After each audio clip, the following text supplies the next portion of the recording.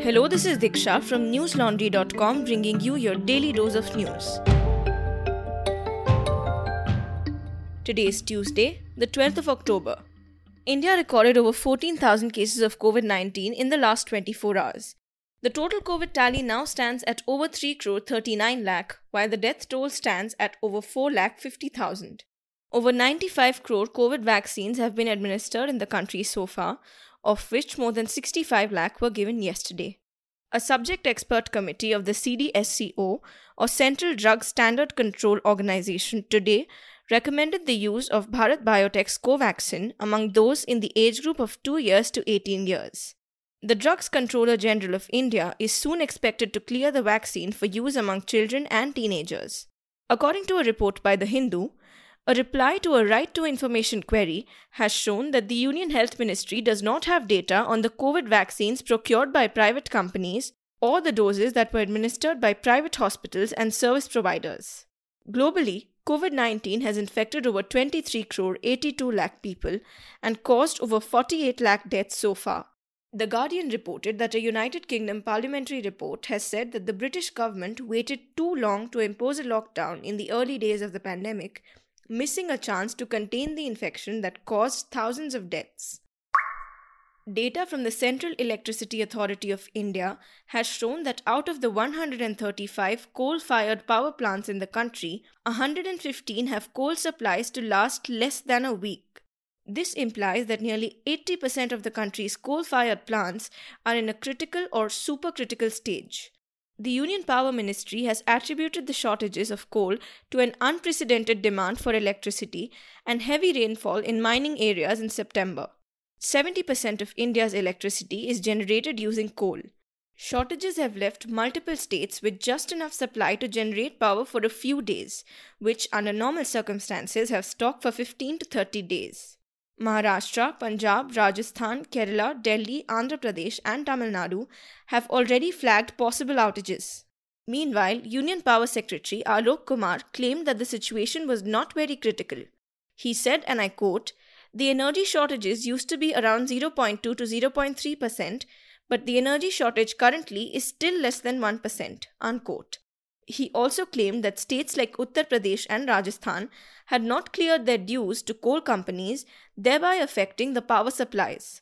On Monday, Union Home Minister Amit Shah held a meeting with the Union Power Minister R.K. Singh and Coal Minister Prahlad Joshi to discuss the availability of the fuel for power plants and the current demand for electricity in the country.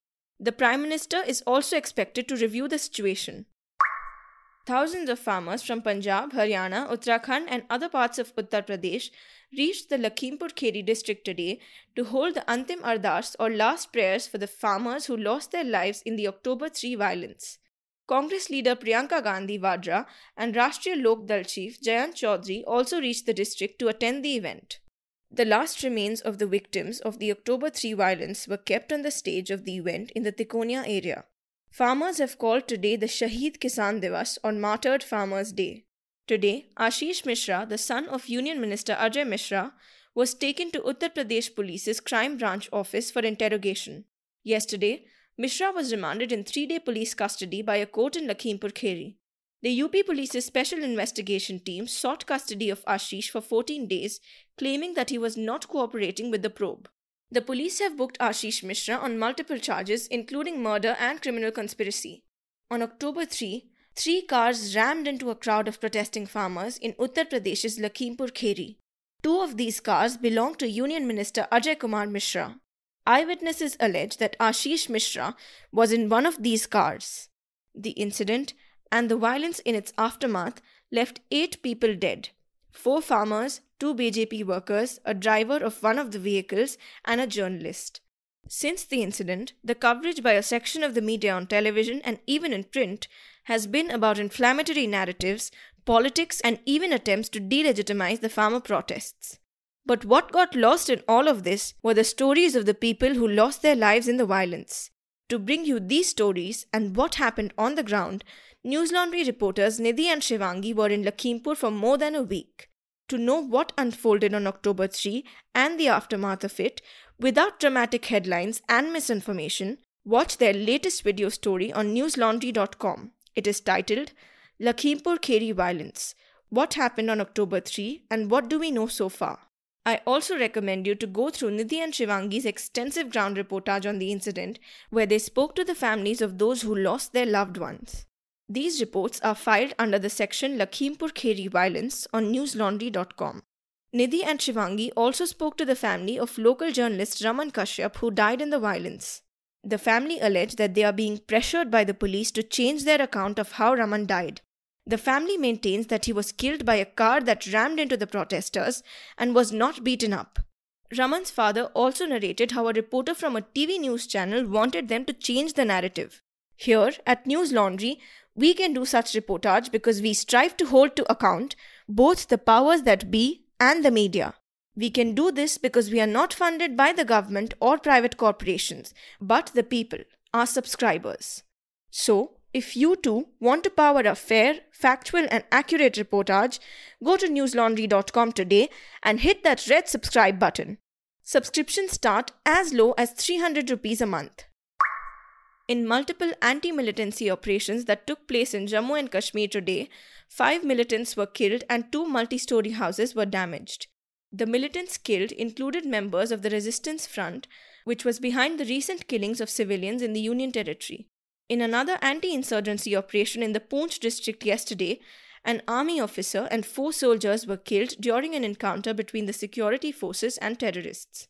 Inspector General of Police Vijay Kumar said that one of the militants, Mukhtar Khan, was involved in the targeted killing of street hawker Virinder Paswan in Shopian last week. The police stated that another militant, Imtiaz Ahmad Dar, was shot and killed in the Hajan area of Bandipur, while 4 of his associates have been arrested. According to the police, Dar was responsible for the killing of Mohammad Shafi Lone, a taxi driver from Bandipur. Over the last 5 days, police and security forces have detained over 700 people in response to the recent killings of civilians in Jammu and Kashmir.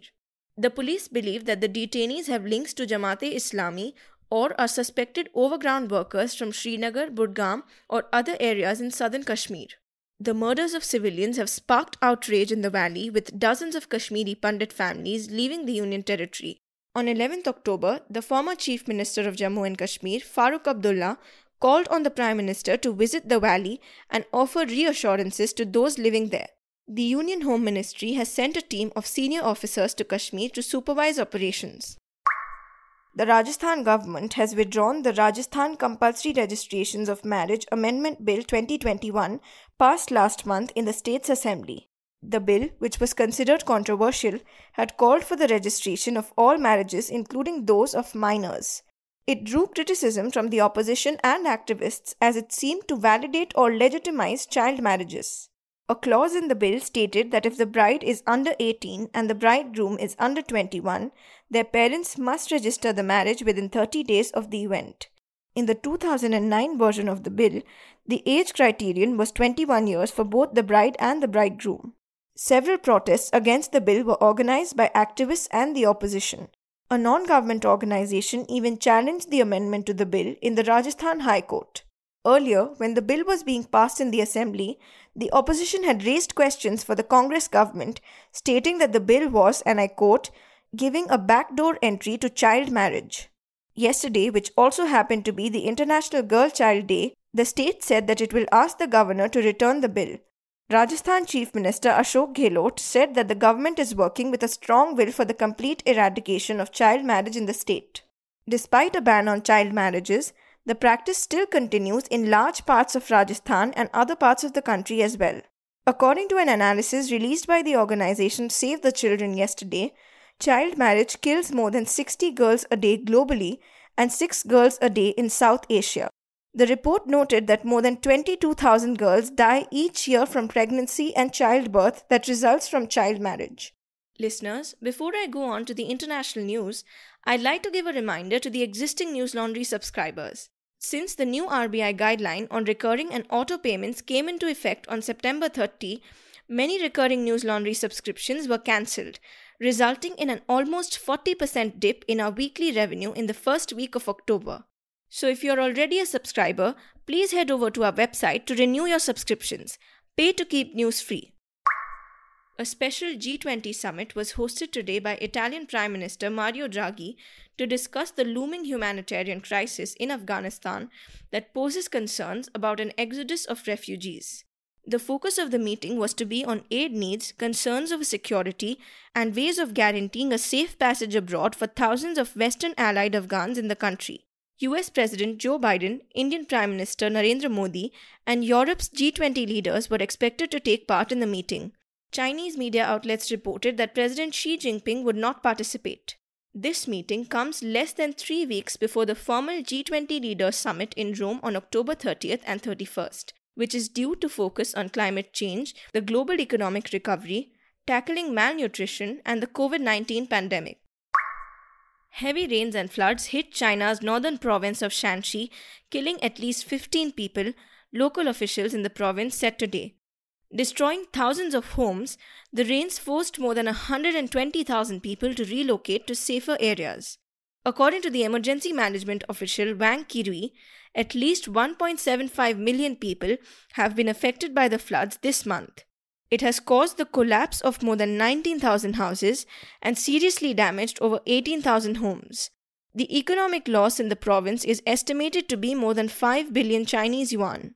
The heavy rains have also resulted in the closure of 60 coal mines in Shanxi, China's largest coal mining hub, accounting for a quarter of the country's coal production. In July, China had been hit by devastating floods in Zhengzhou, the provincial capital of the Henan province, that killed more than 300 people. That's all the news we have for you today. Have a great day or a good night depending on where you're listening from. See you tomorrow. All the News Laundry podcasts are available on Stitcher, iTunes, and any other podcast platform. Please subscribe to News Laundry. Help us keep news independent. To catch all our podcasts on news, pop culture, current affairs, and sport, visit newslaundry.com. Follow us on Facebook, Twitter, and Instagram, and subscribe to our YouTube channel.